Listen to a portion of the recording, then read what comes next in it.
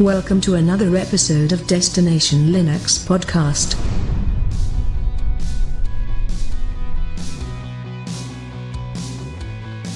Welcome to episode 65. I'm Rocco, and along with me this week, co-hosting is Ryan, Zeb, and Michael, a full house. And this is Destination Linux. So today, we are super excited to have another awesome interview with Artyom Zorin. How you doing, Artyom? Hi, thanks for having me on. I'm great. All right, so you are the co-creator, I guess, with your brother, I believe? Yeah, that's correct. You're a Linux enthusiast. You love Linux. You're a technology entrepreneur. And you guys first released Zorin in 2009? Yeah, that's correct. So, 9 years ago nearly. Time flies when you're having fun. Absolutely. I actually installed Zorin on my laptop to check it out beforehand. So we appreciate you being here, man. Yeah, thanks for having me on. In an It's False interview, you mentioned that you started using Linux in about 2008 with Ubuntu 17.10, I think. How did you first learn about Linux, and what made you decide to check it out? Yeah, so back then, just my brother and I, I was 12 and he was 14, and we were really enthusiastic about customizing our computers and trying new software out. So we were just installing a bunch of different customization apps, like adding a Mac dock into the bottom of our Windows laptop. And then we came across Linux, actually funny enough, because we saw the Compiz effects and we thought that they was pretty cool. So in essence, that desktop cube is what got us to switch over to Linux in the first place. I've never heard that before. That being the way that got you through. That's nice. Because I remember playing with those desktop effects too, and thought, I'm a hacker. I can make these little boxes 3D and these windows move. I'm really something. I've convinced really people to try it out just for that. The cube is one of the best things to display, but not use. Yeah. Yeah. So when we tried it out, we just saw how much better it was than Windows, not only in customization and eye candy, but also just how much faster our computer ran. How much more powerful it is, and the added benefit of being safe from Windows viruses. That's what really made us enthusiastic about Linux and really wanted to spend a lot of time developing and doing new things there. Nice. So how long into the journey before you decided to make your own distro, and what was your rationale behind that? Yeah, so it was actually pretty quick. We tried it out in the summer of 2008, so it was probably around like June or July. And then it was actually in September when we decided to make Zorin OS, because we just started off in what you'd call an American middle school. And here in Ireland, there's a science and technology fair where students could create new projects and exhibit them in this really cool space. And we wanted to do something for that, and because we were really passionate about Linux, we decided that let's make a project that accelerates and hopefully increases the impact of Linux all over the world. Because when we first tried out Linux and we were really enthusiastic about it, first thing that we did was we showed it to our dad, and he was a regular computer user, so not like a programmer or geek, and pretty soon we saw that one of the main challenges of Linux is just the user friendliness, or rather lack thereof. So he really inspired us to give Zorin OS its direction as it has right now, which is to make it a really user friendly and well-designed desktop experience on top of Linux. So first it started off as a science fair project, then it grew into a hobby, and ultimately now it's actually also a business of ours. It's fantastic. So during this same interview, when I heard this, I was like, maybe I'm reading this wrong. It says that you and your brother were 12 and 14 when you guys were doing this. So while I'm playing with He-Man figures at that age, you're over here making your own distro. What got you involved in technology at such an early age? You said your dad wasn't into computers, but he was a geek. But what gave you that passion for it?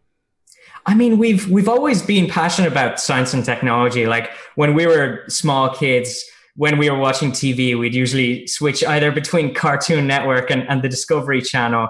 And of course, you know, our passion for technology really grew, and we were enthusiasts. What was kind of funny though was we decided to make the operating system Zorin OS, but we had absolutely zero experience in programming or software development. So we decided to, you know, learn along the way while we were developing the system. So it's really the enthusiasm that we had for Linux really drove that, the passion to build Zorin OS. So Nice. where did you start? If you had like no background in it, where did you start to learn to develop this? Yeah, so we just read loads and loads of different articles about different things about Linux, like something as simple as customizing the desktop, but also hacking around some bash scripts, and then ultimately Python programming. Mostly from the internet, a couple books as well that we read. The way that we built it is that we set challenges for ourselves that were probably a little bit beyond reach of the normal person at our skill level, and then just work and kind of break things along the way and try different programming concepts and different ways of developing software until we met our goal of some of the different apps and features in Zorin OS. And, 9 months after we started building Zorin OS, we had version 1.0 released. That's incredible. That is Absolutely amazing. incredible. So when you think back to using Ubuntu 7.10, obviously things have changed. The look has changed a little bit since then. The ease of use. What do you feel is the most significant difference besides the look between now and then? Yeah, lots of things have changed in the Linux landscape, but what really makes me happy about what kinds of changes happen is now there's a really big focus on the design of the user experience and putting beginners first when developing and designing software. For example, if you take a look at the file browser in a GNOME desktop back in those days, 10 years ago, it looks a lot different than what it looks like right now. It's a lot more streamlined now, a lot less buttons up front, and just generally a really great focus on the user experience of new users and just getting the technology out of the way so that you can do new and cool things with the desktop. Absolutely. So, I was noticing in it when I was kind of, looking into your story and stuff, I was looking at your Twitter feeds, and I just noticed that you have a lot of passion for SpaceX, Elon Musk. I was just curious, seeing that, you were retweeting a lot and favoriting a lot of their work and stuff. Is there any of their work that's inspiring what you're doing within Zorin OS for you? Yeah, well, I mean, we are in kind of different fields, of course. Sure. SpaceX and Tesla are much more audacious, I'd say, than Zorin OS. But what really inspired me beyond just the audaciousness of those goals is the attitude Elon Musk has to starting new companies. Oftentimes, they're companies that aren't really obvious in a regular businessman's mind of this can make a lot of money, or it's a low-hanging fruit. He takes like really difficult but important tasks for him to solve. And even with all of the doubters and haters that he's had along the way, he kept to the script. He kept to what really fueled his passion, and ultimately he's succeeding. So his work is a really great lesson in sticking to what you believe is right and what you need to work on, and not succumbing to the haters, essentially. I mean, you never know. There could be a moment where Elon calls and says, "Hey, I need Zorin OS in my next Tesla." You never know. That's right. So, yeah, but that's awesome. He has done some amazing work, and Absolutely. I noticed that passion there, and just wanted to find out a little bit more behind that. So that's great. Yeah, and to say that you're not audacious, I mean, you started doing a distro when you were a teenager, so and that's a little audacious. Just a little bit. So just a couple of weeks ago, there's an announcement for the release of Zorin 12.3. So what was your favorite features about the latest release? Yeah, so when we first released ZoranOS 12 back in November of 2016, it was a big break from the past. We actually threw away nearly all of the code that we built up in the 7 years before that, and it was just starting afresh from new technologies like GNOME Shell. So that was quite a big task, and now we're able to really focus on those little details that we kind of missed in that first release of ZoranOS 12. So adding, for example, printer indicators, that was a really largely requested feature that we got from our users. Folder colors, for example, that really helps with organizing and your workflow and just making your life a little bit easier when you're working on your computer. So just generally all of the little details that make the desktop experience that much better in aggregate. Nice. Superb. So ZoranOS, I think, is currently based on the Ubuntu LTS. Yeah, correct. So you've just issued 12.3. Will you be coming out with a new version based on 1804, or will you wait a little bit until it settles down? Yes, so our release schedule is that we're basing ourselves off Ubuntu LTS releases. Now, also keep into fact that we are basically we like to focus on release when ready as a release cadence kind of system. We just want to make sure that the desktop experience is great. So we're planning to release the next version of ZoranOS based on top of 18.04. We're planning to release that in the time frame of the end of summer or beginning of autumn. Very nice. Cool. Yeah, that's not bad at all. So since it's based on LTS, I was just curious about something. The trend of universal app formats is coming. It's getting bigger and bigger, and it seems to be like the kind of like the future approach to distro development and stuff like that. What is your opinion of that kind of thing, like snaps, Flatpaks, and app images and such? Yeah, I think it's an absolutely amazing effort that's going on in the Linux community. When we were first releasing, ZoranOS, some of the new users that came from Windows often had quite a lot of difficulties installing Linux apps because although a lot of Linux apps are made in the .deb packaging format, since Ubuntu is the most popular distro around, there were still some difficulties with some app developers, just distributing the source code and requiring the users to compile. And if you're just a regular user coming from Windows, that's quite a big break from the past. So being able to install pretty much any app in the same way across all distros makes it really easy for software developers as well as the end user. So it's a win-win for everyone. And we've been supporting the Snap package format since ZoranOS 12 back in 2016. And one of the big new features in the next version of ZoranOS is we're going to add support for Flatpak natively. So those packaging formats will be around and easy to access. Nice. That means that in the future, the next release will have support for all three of the main package formats then. Yeah. Nice. Okay, so going back to the release itself, some of the features of this release include the ability to change the folder colors, to attach file emblems, like you mentioned, the printer indicator, to pin and launch apps directly from the panel. So these are all nice enhancements that go towards a complete desktop experience.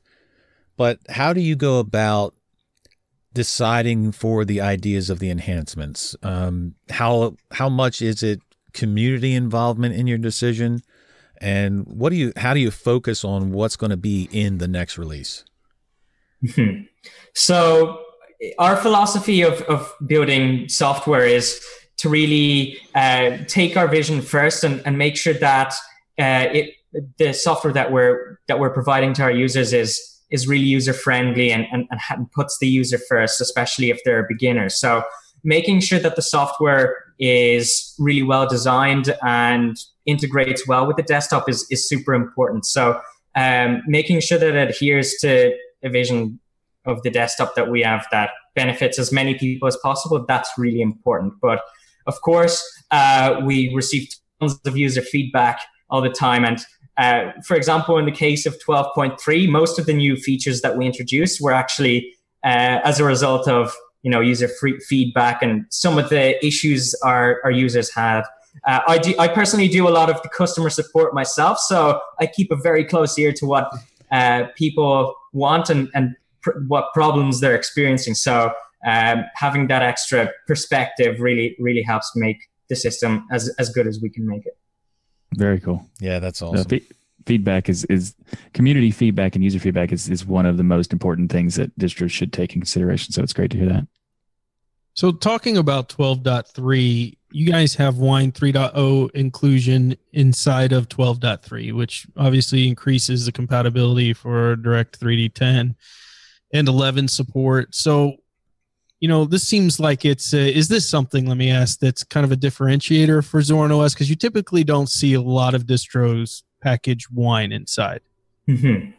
So because, our distro is aimed at predominantly Windows users moving over to Linux, it's making sure that the user experience is really top notch and that as many Windows apps as possible can work on it. That's a really big focus for us. And because of that, we want to preload the most compatible version of Wine. And of course, alongside the compatibility improvements are also plenty of security improvements as well. So making sure that security as well as functionality come hand in hand, that's really important. And we do see that as a big differentiator.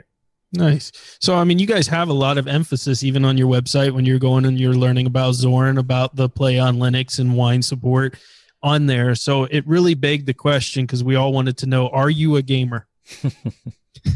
Unfortunately, I don't have a lot of time for gaming anymore, but it's something that, especially on the Linux ecosystem right now, it's an area of great change and great improvement, especially over the past few years with the arrival of Steam.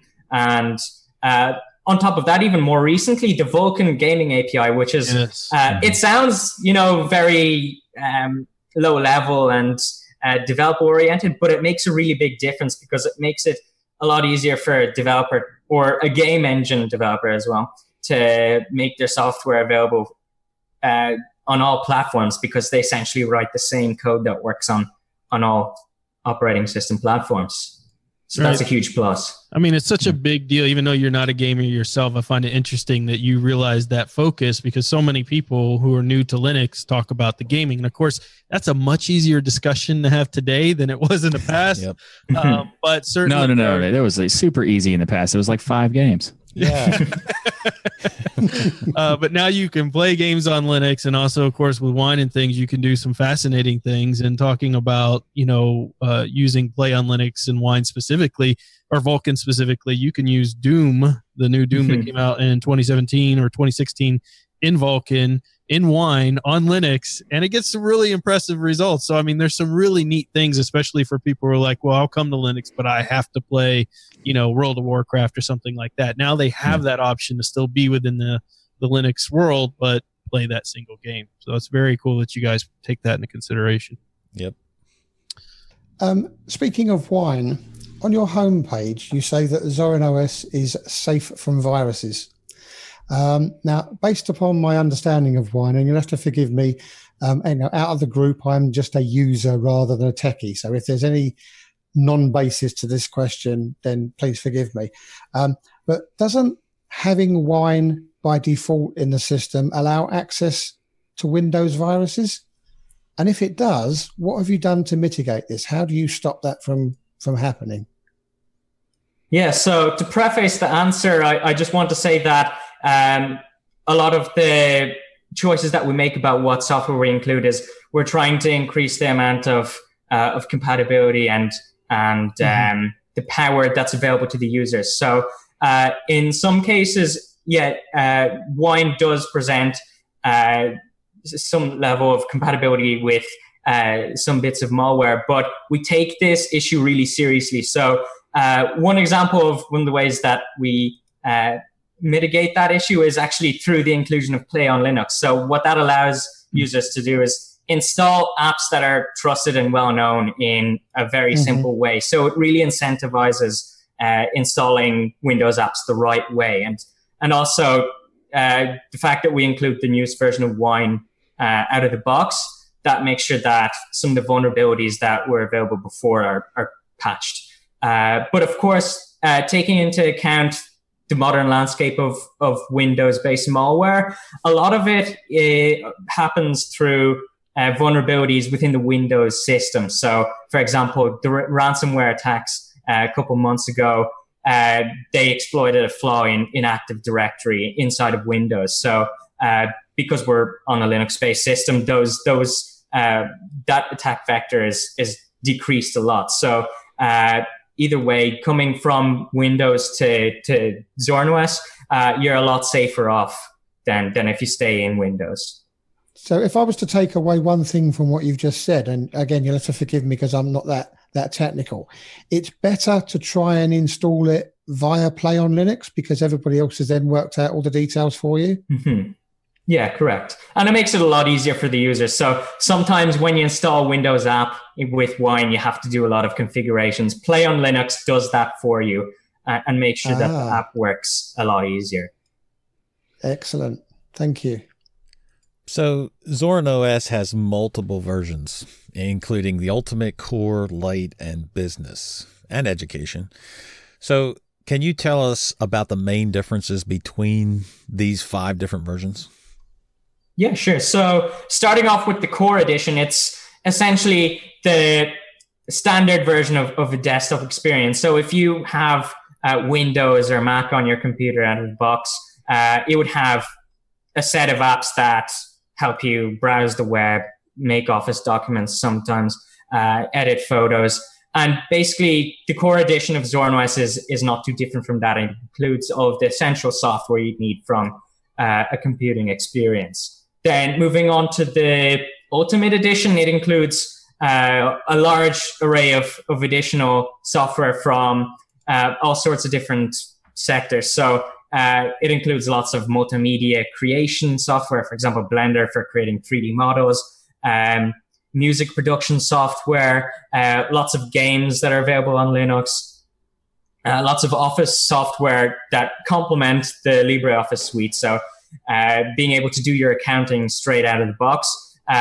All these kinds of different apps are available inside of ZornOS Ultimate, just waiting for you to use it.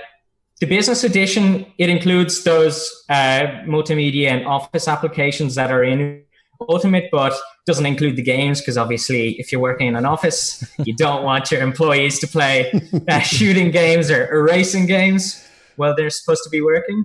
The Education Edition, it includes lots of software for teaching maths, science, geography, languages, even coding out of the box. So it's really aimed at schools and educational institutions.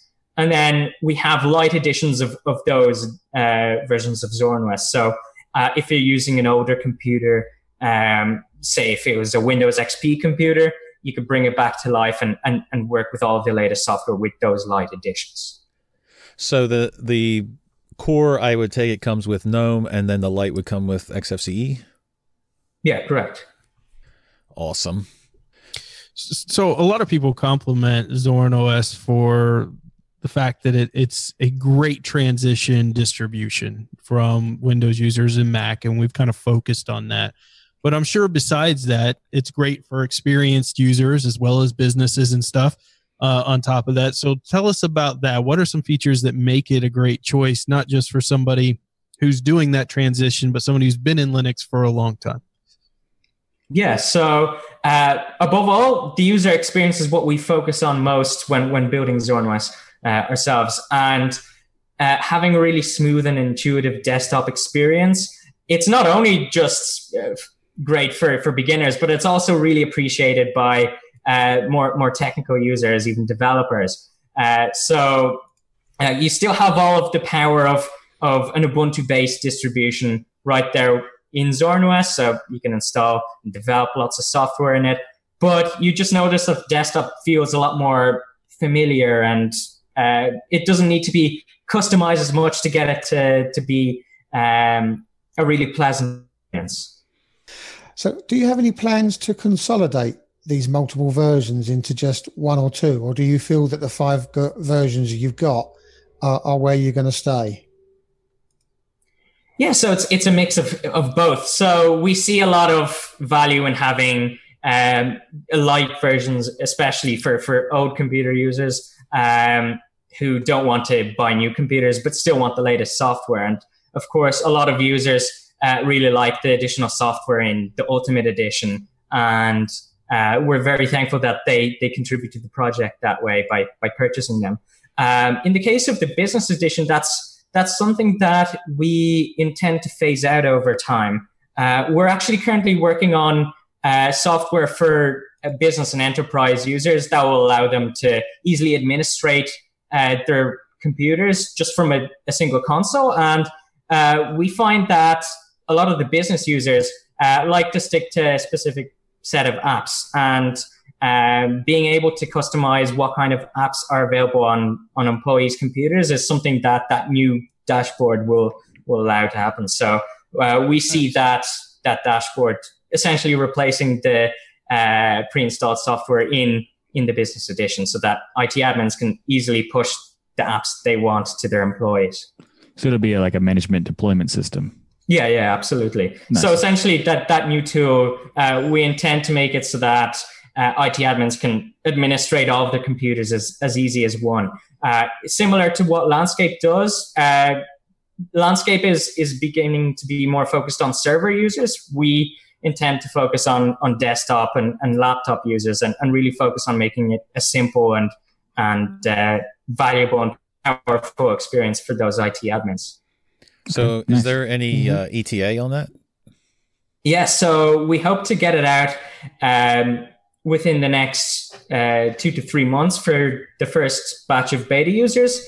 And then later on during the year, before the release of the next major edition of ZornOS, that's when we want to have it fully stable for the public. Very cool. That could be very useful for the deployments, like managing multiple systems. The deployment thing is incredibly important. So speaking of the different versions, the Lite and the Core versions have like a free and a donation system, when the other versions, like the Ultimate, are just available through like a premium structure. How did you decide that you wanted to charge for these different flavors, and how has it been received from like the community and users and such? Yeah, so when we first started ZornOS off, we just had a single flavor, which is essentially the Core Edition as we know it right now, and we just had the free one. But we got a lot of user feedback and saying that, I'd love to have, these apps pre-installed out of the box, and, I'd even be willing to pay for it. So light bulb moment, that feedback let us think about how would we sustain ZornOS over many years and maybe make it grow out of just a hobby and maybe turn it into a real business. So that's what really led us to introduce paid for editions. And thankfully, it's been a really great success. Our users really love having that choice available, and the ones who pay really like having those additional apps pre-installed. And it also allows us to focus full time on developing ZornOS. So of course, having paid for editions of open source software is it's a topic that has a little bit of controversy in the Linux space, especially at the moment. And I see it actually as something that doesn't get talked about enough, because more so than whether the software is free or paid for, Linux users, what I noticed from all the forum talk is they just really want a desktop that's, has a lot of features, has a lot of power, and is just really great overall. And you can't build great software without spending a lot of time, and you can't spend a lot of time building Linux-based software without putting food on the table and allowing yourself to work full time. So by having paid for editions of open source software and supporting the developers, you're essentially supporting the accelerated development of really great features in software. Well, we just interviewed Elementary OS Daniel Foray a few weeks ago, and we talked to him, and it's the similar situation where there's this myth out there that Linux users don't want to pay for any software. They want everything for free. And that's not the case. People are willing to pay, or not pay. People are willing to donate when they see good software. Right. So I think that's a perfect example of it. Well, I think it's a good point too. You talked about the conversation needs to have more. Frankly, it was kind of avoided forever because people were afraid they were going to get, I don't know, trolled or flamed every time they brought up donations for their stuff. But we're starting to hear, you know, in even in our podcast world, a lot more developers talking about it and people discussing it, and a lot less resistant to it from the community, which I think ultimately is good, because as people get to hear your personal stories, the fact that a lot of, you know, folks stay up all night long, weekends, you know, give up their holidays and everything else to program and write this stuff, you start thinking, yeah, okay, I can give $5 to that, something that I use every day. So it is important those conversations continue and people realize how much work this is. This isn't some side hobby you can do in 30 minutes. This takes months and months of dedication. Mm-hmm. Yeah. Also, I want people to know that podcast is also true about that too. Yeah, there's a lot of support the podcast. There you go. Yeah. Nice. There's a lot of work good. involved in both, so we appreciate it. Yeah. So tell me, if I purchase one of the paid versions, can I just re-download it as many times as I want, or do you impose a limit? And having purchased it, is it just for that one particular version, or is it, you know, is it there for 2 or 3 versions, or what's the idea behind it, and how does it work? Yeah, so if you purchase a copy of ZoranOS Ultimate, you'll be able to download it as many times as you want over an infinite period. As for newer releases, the new point releases are included. So if you purchase ZoranOS 12, then 12.1 and 12.2, you have access to them. As for the major releases, we would be charging for an upgrade. That's in order to fund the development of the new edition and being able to hopefully increase our team as well as we continue forward, to increase not only the functionality and user friendliness of ZoranOS, but also upstream projects like GNOME. That's where we want to put our money into, and we think that it's great for the whole Linux community. Yeah. How often do you do the major releases? Is it just every LTS, or do you have in betweens? So we used to have in-between releases that followed Ubuntu's minor release schedule, but we've decided to focus on just the LTS release schedule, just to focus on stability and robustness of the software. So you can expect a new version of ZoranOS every 2 years. Okay. Mm-hmm. So ZoranOS is widely recognized for, I mean, one of the things that you notice right away is the options for custom theming that you have in there. For instance, you can make your desktop kind of look like Mac OS or look like Windows. As people who are experienced in Linux, that may not be our goal, but I assume you guys provided those type of options, as we talked about before, because of the users that are coming from Windows and Mac OS, so they have that familiar feel. Mm-hmm. Do you have any data to suggest whether people choose like certain themes over the other, like a Mac OS most people seem to install, or Windows, or you guys don't get that kind of data back?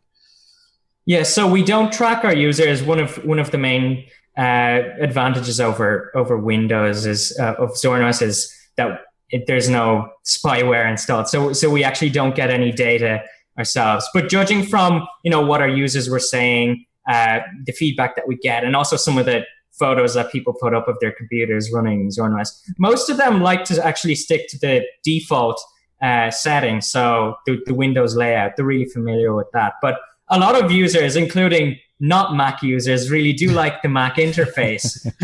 So that extra customizability is really compelling to them. Yep. Interesting. So ZoranOS is ranked in 11th for the last 12 months in DistroWatch, which is a big accomplishment. But what do you feel it is about Zoran that helped it grow so fast?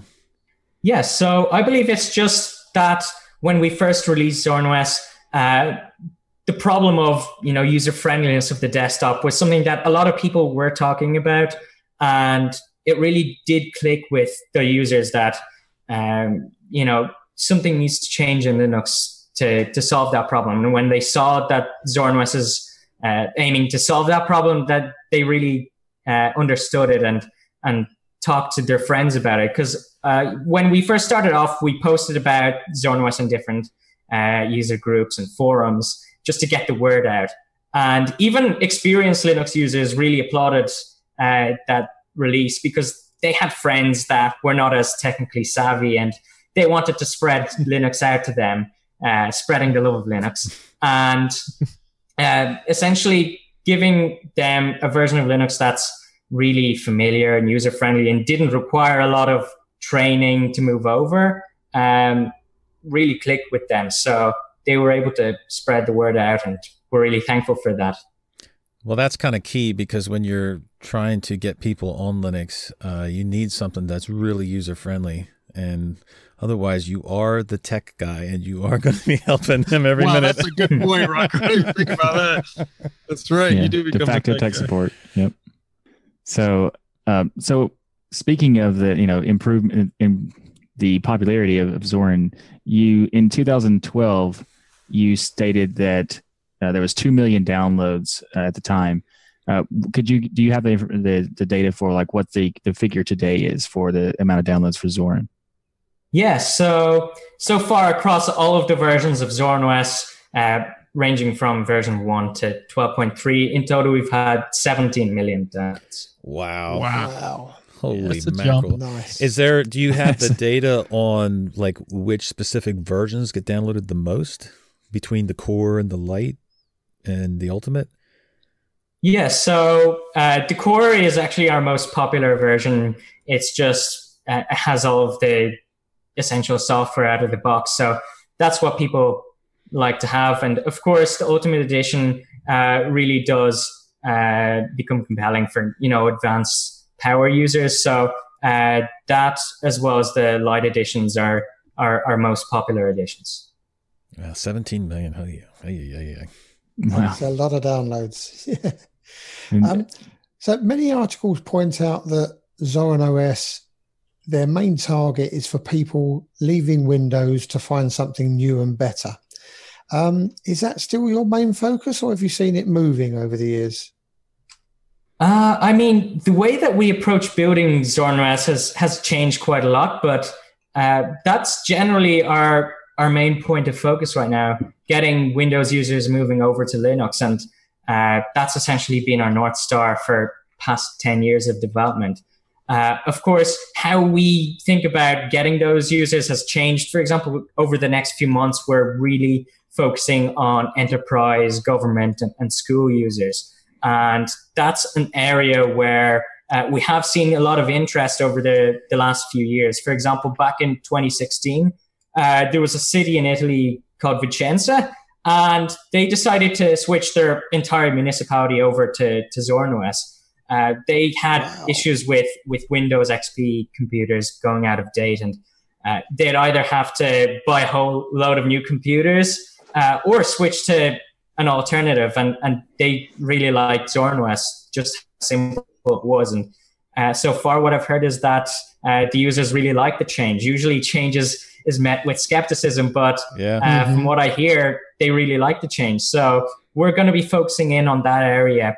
And that new dashboard that we're developing, we believe that that's essentially the missing piece that will get lots of enterprise and government users over.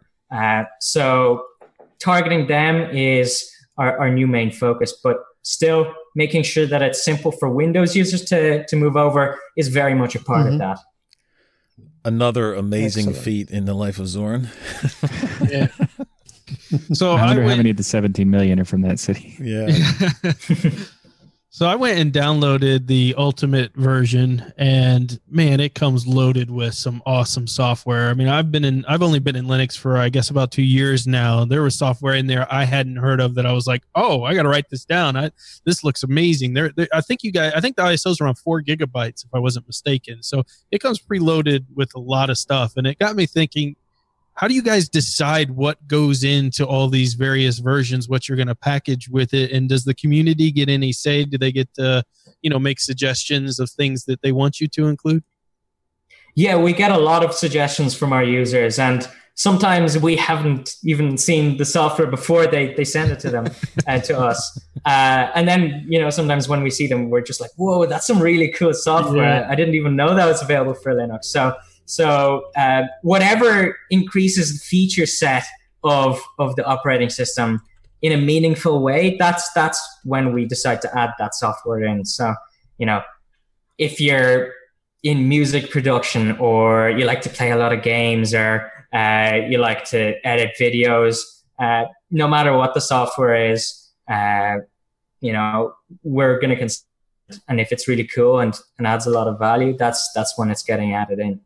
Fantastic. So do you have any kind of like a limit to how large the ISO would be at some point? Are you trying to stick to the DVD limit, or is it like, so like at what, since it's already like 4.2, I think, it could only go up to about 4.7. Does that kind of have a limitation for what kind of software is put in? Yeah. So a lot of our users install ZoranOS with DVD. So we do try and stick to the DVD file size.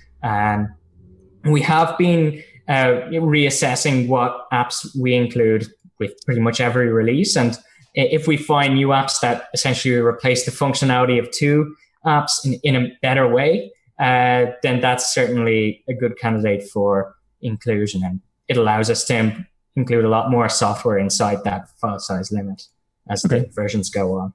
Nice. So in 2018 has been like kind of a trend to see developers, a lot of collaboration between developers. And I think it's safe to say that we're all happy about seeing that kind of trend happening. So we're just curious, what are you doing with potentially for the collaboration with other developers now? And are there any developers that you would look forward to, like maybe having some kind of collaboration with? Yeah. So one of the main advantages of open source is the collaboration. So we're absolutely making use of that and working with other developers.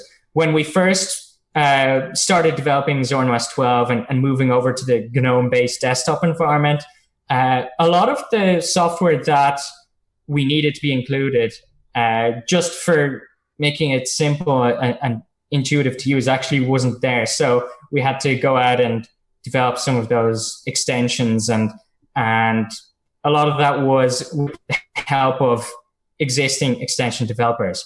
But once we released, ZoranOS 12 with those extensions, we saw that a lot of other users really thought that the software that we developed was really helpful and really cool. So they decided to contribute to our project, and also sometimes even fork it. For example, you might have noticed that on GNOME Shell, there's recently been an extension called Dash to Panel, where it makes the GNOME panel look a lot like the Windows one. That was originally based on Zorin Taskbar, which we developed for ZoranOS 12.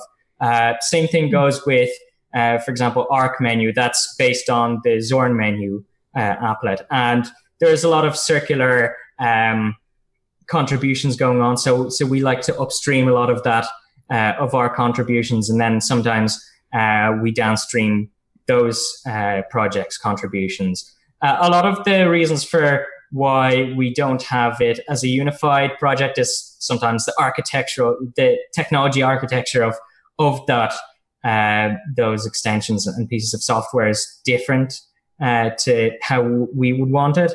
But we do like to upstream a lot of the work that we're doing. And so are the extensions forked by someone else maintaining them third party, or do you maintain those? Yeah, so we maintain our version of them, but often in the case of, for example, Dash to Panel or Arc Menu, they have different architectural goals in mind. So they maintain their versions of it. Nice. So it's mentioned in your mission statement that, and I'll read it from what it says, take back control of technology and not the other way around. So tell us about this statement and what it means for you and your work in the open source movement. Yeah, so it goes back to the first time we tried Linux, and one of the things that really astounded us was how much control you have over the computing experience. And the fact that if the original software vendor decides to axe a feature in a traditional proprietary environment, you just have to deal with it. In the case of Linux, you can continue using the software you want in the way that you want it, and you have full control over it. And you can make your own versions of it and make it a whole lot better for all users. And having that innovation happening as a result of that freedom is what really drives the development of Linux as a desktop platform. And we think that that's what really increases the value of Zorin OS. And in the case of, for example, some of the businesses and governments that have talked to us about using Zorin OS, they find that freedom as being one of the main selling points. They really don't want to be locked into a proprietary software stack. And especially in the government space, even in the EU, governments are really starting to take that very seriously. They want public money to go into public code that benefits everyone and allows their IT to work in the way that they want to themselves. That's just an aspect of open source software that we see benefits pretty much every user. Every user wants to have control over their desktop experience, and whether they be home users or business users, and that's something we take really seriously. It couldn't be a more timely mission statement right now when you think about how technology is being used against so many people, whether we're talking about Windows and all the metadata grabbing there, Facebook lately being in the news, of course, that's the big thing right now.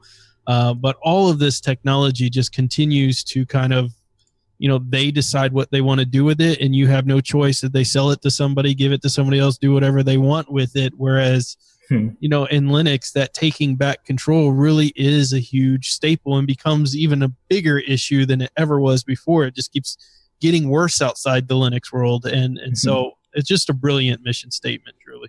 No, it's excellent. And whilst you were talking, it actually just dawned on me as to possibly that's why Windows 95 stayed around as long as it did, because people were stuck on proprietary software that would only run on Windows 95. Now, in the open source world, that won't happen because it's continually moving. The developers of those software have that passion that businesses say, well, do you know what? This is working. I'm not going to invest in R&D. I've got a product that people are buying, so let's just keep delivering it. And I think ultimately that's going to be their downfall. So it was really good to hear of your experience in that regard. And you also mentioned that you want Linux to be a dominant force in the desktop space, and that was one of the reasons why you originally sort of thought of building your own desktop to help shape that. So looking back from where you started through to today, how do you feel that's coming along? And excuse the cliche, do you think we'll ever see the year of the Linux desktop? Yeah, so that's a really great question. We have learned an awful lot in the past 10 years of developing. And when we did start off building Zorin OS, that was our goal. It still remains our goal today. But now we know that it's a goal that can only be achieved if you focus in on certain different ways of achieving it. For example, as I was talking about enterprise and government users, what we're doing now is we're really focusing on what do they find valuable and how does Linux fit into their environment and can it make it better? And in a lot of the cases, that is true. It can make a big difference in how they operate their businesses. The fact that they're able to continue using their existing computers rather than being forced to upgrade to newer ones and spend a lot of money that way. Just generally being safer from the new emerging threats that are on the Windows platform. And also the new conversation about freedom and privacy. That's something that's a concern that's increasing every day, especially very recently. So there are many ways that Linux can be a huge advantage to specific users.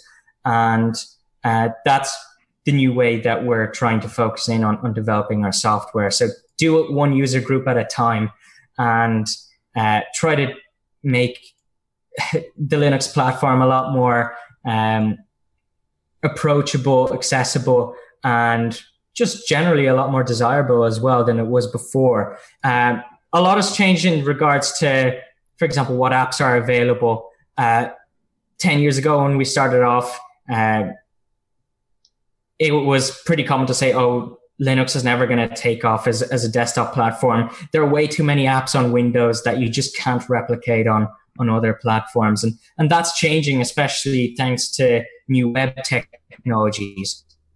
In the case of, for example, Chromebooks and Chrome OS, which has become pretty popular in, for example, schools, that's really forced developers to think outside of the Windows box and Windows environment and develop cross-platform software. And ultimately, that helps Linux become more approachable for lots of different users. We're seeing new, traditionally Windows software becoming available on the web or even natively on Linux.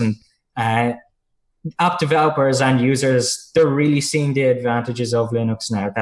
That's how we see it. And we just want to accelerate that growth and make Linux a more viable platform for as many different kind of user groups as possible. So in short, I don't think there's a specific point where there's going to be a year of the Linux desktop, but there are going to be points in time when Linux becomes a really big aha moment for different types of users.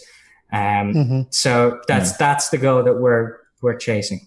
The likelihood of like the year that Linux desktop is going to be the situation where you gradually get to it and you like look back and go, oh, that's when it happened. Okay. So we all love Linux, but is there anything that needs to happen for Linux to grow substantially?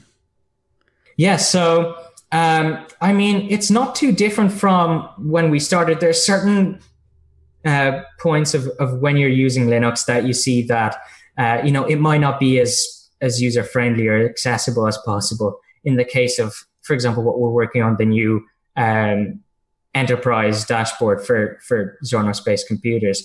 That was an aspect of using Linux that hasn't been getting attention.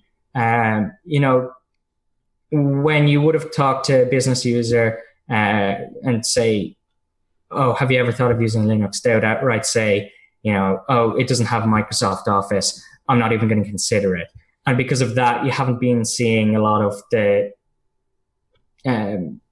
pieces of software that could really help make that switch over. In the case of, for example, the Office Suite problem, LibreOffice is getting a lot more sophisticated by the day, and we're seeing it as being more viable for many different user groups. And despite, those improvements, there hasn't been really a huge push towards getting Linux to be more desirable for example, enterprise and school users. And just thinking about the different points of view that were had in the years before about why Linux wouldn't be viable, take another look back at them and try to think about, has that problem been solved? And if it has been solved, what can I do as a developer to remove all the barriers to making the switch over? Linux has changed a lot, and there are plenty more different aspects of using Linux that can be improved simply by looking at the changes that have happened and putting your resources towards making it easier to switch over. So what can we expect next from Zorin OS? Yeah, so as I said earlier, a greater focus on businesses, schools, and governments. You're going to see a lot of different pieces of software that we're going to be releasing to make it a really obvious choice to make the switch over to Linux. Not only just to Zorin OS, but to other Linux distros as well. We intend to support other distros too with our efforts. Nice. Then far beyond that, we see lots of different places where computers as a whole can haven't really taken off yet. For example, in emerging markets where, computers have typically been too expensive or just not very useful. In places where they don't have reliable internet access, it essentially becomes a little useless to have a computer. And one of the long-term goals that we have for ZornOS is to actually become the computing platform for emerging markets.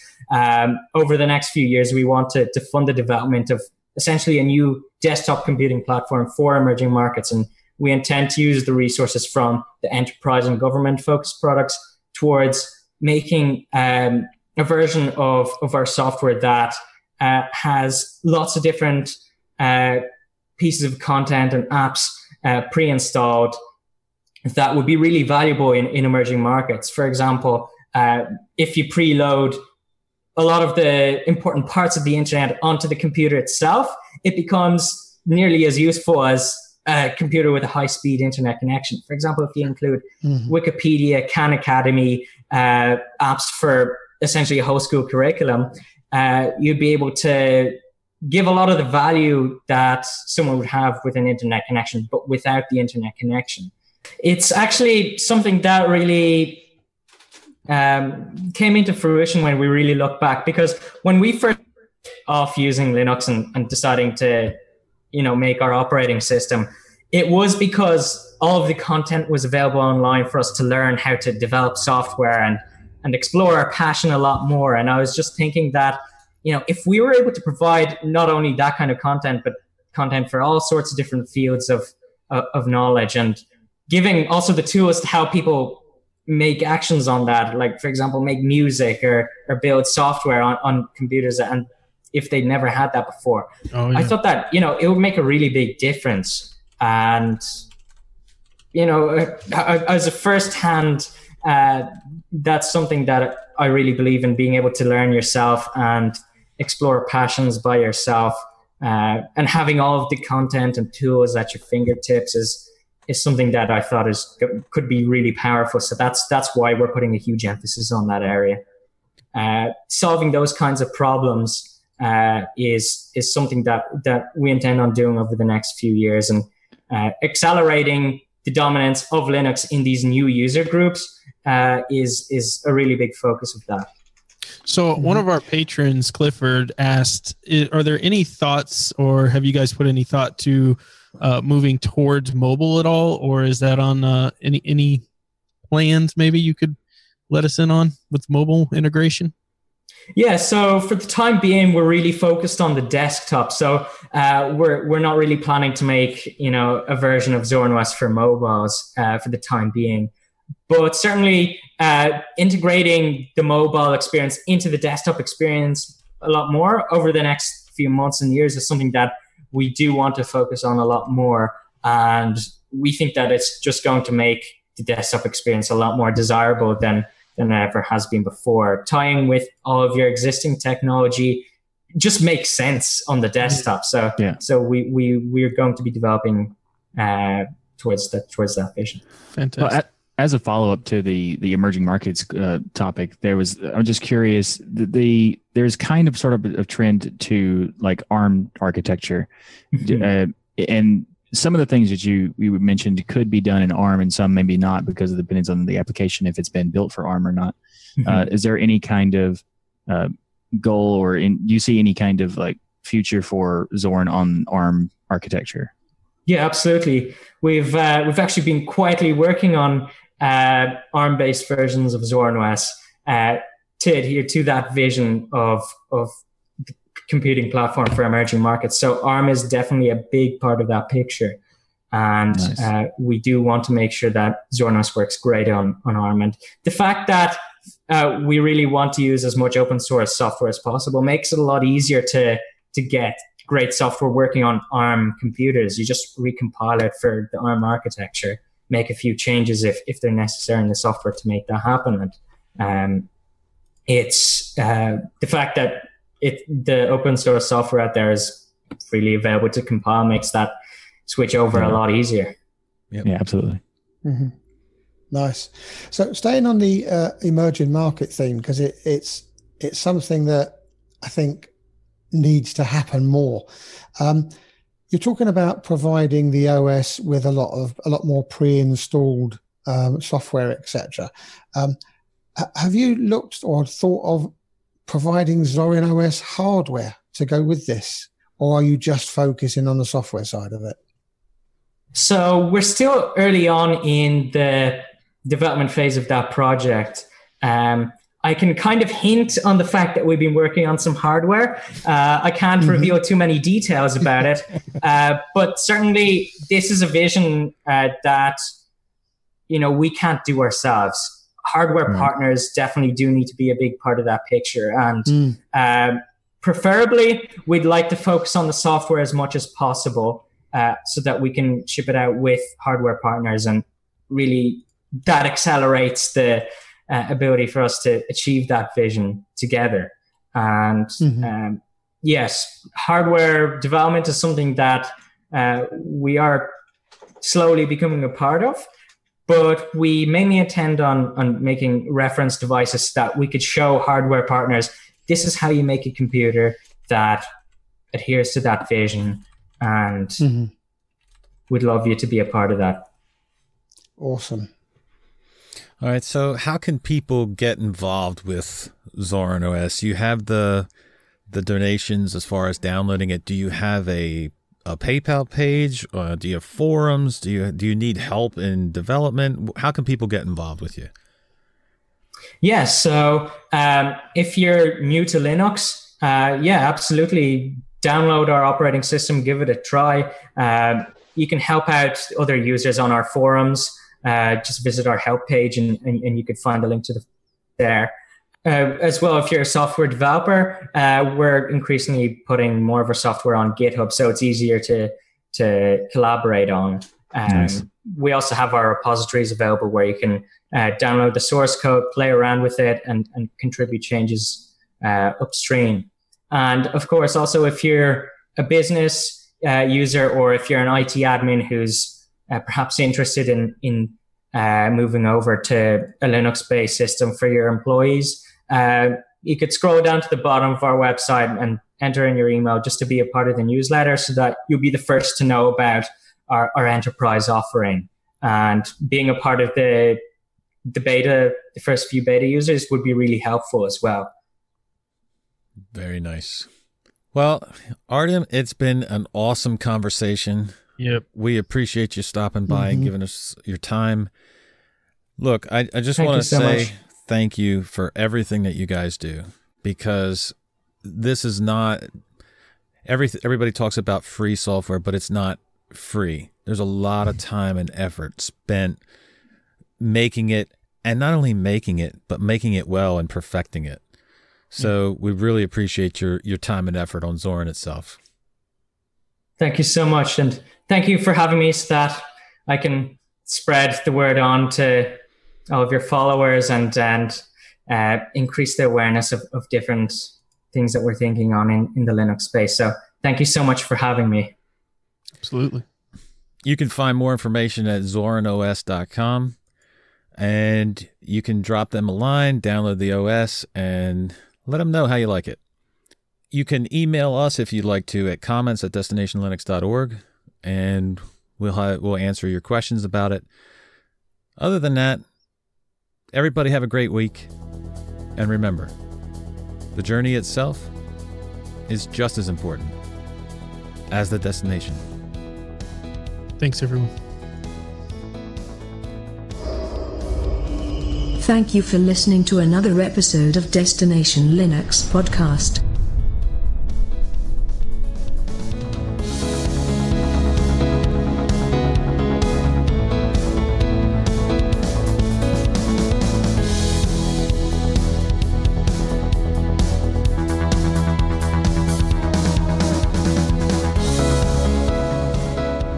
So I don't know what you're talking about, Michael, about interrupting.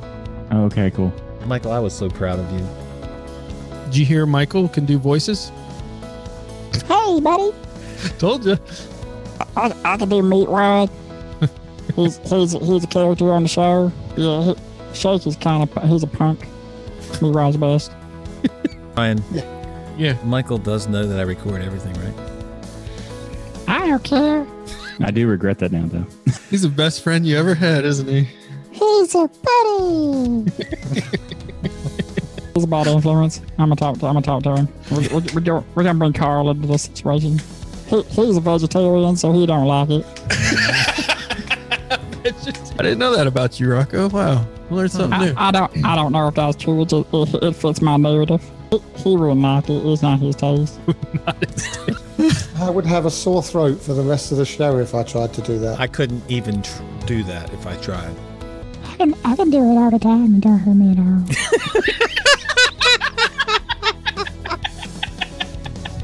It's okay. Yeah. I do. And I'm happy to say, thank you, Rocco. It's okay.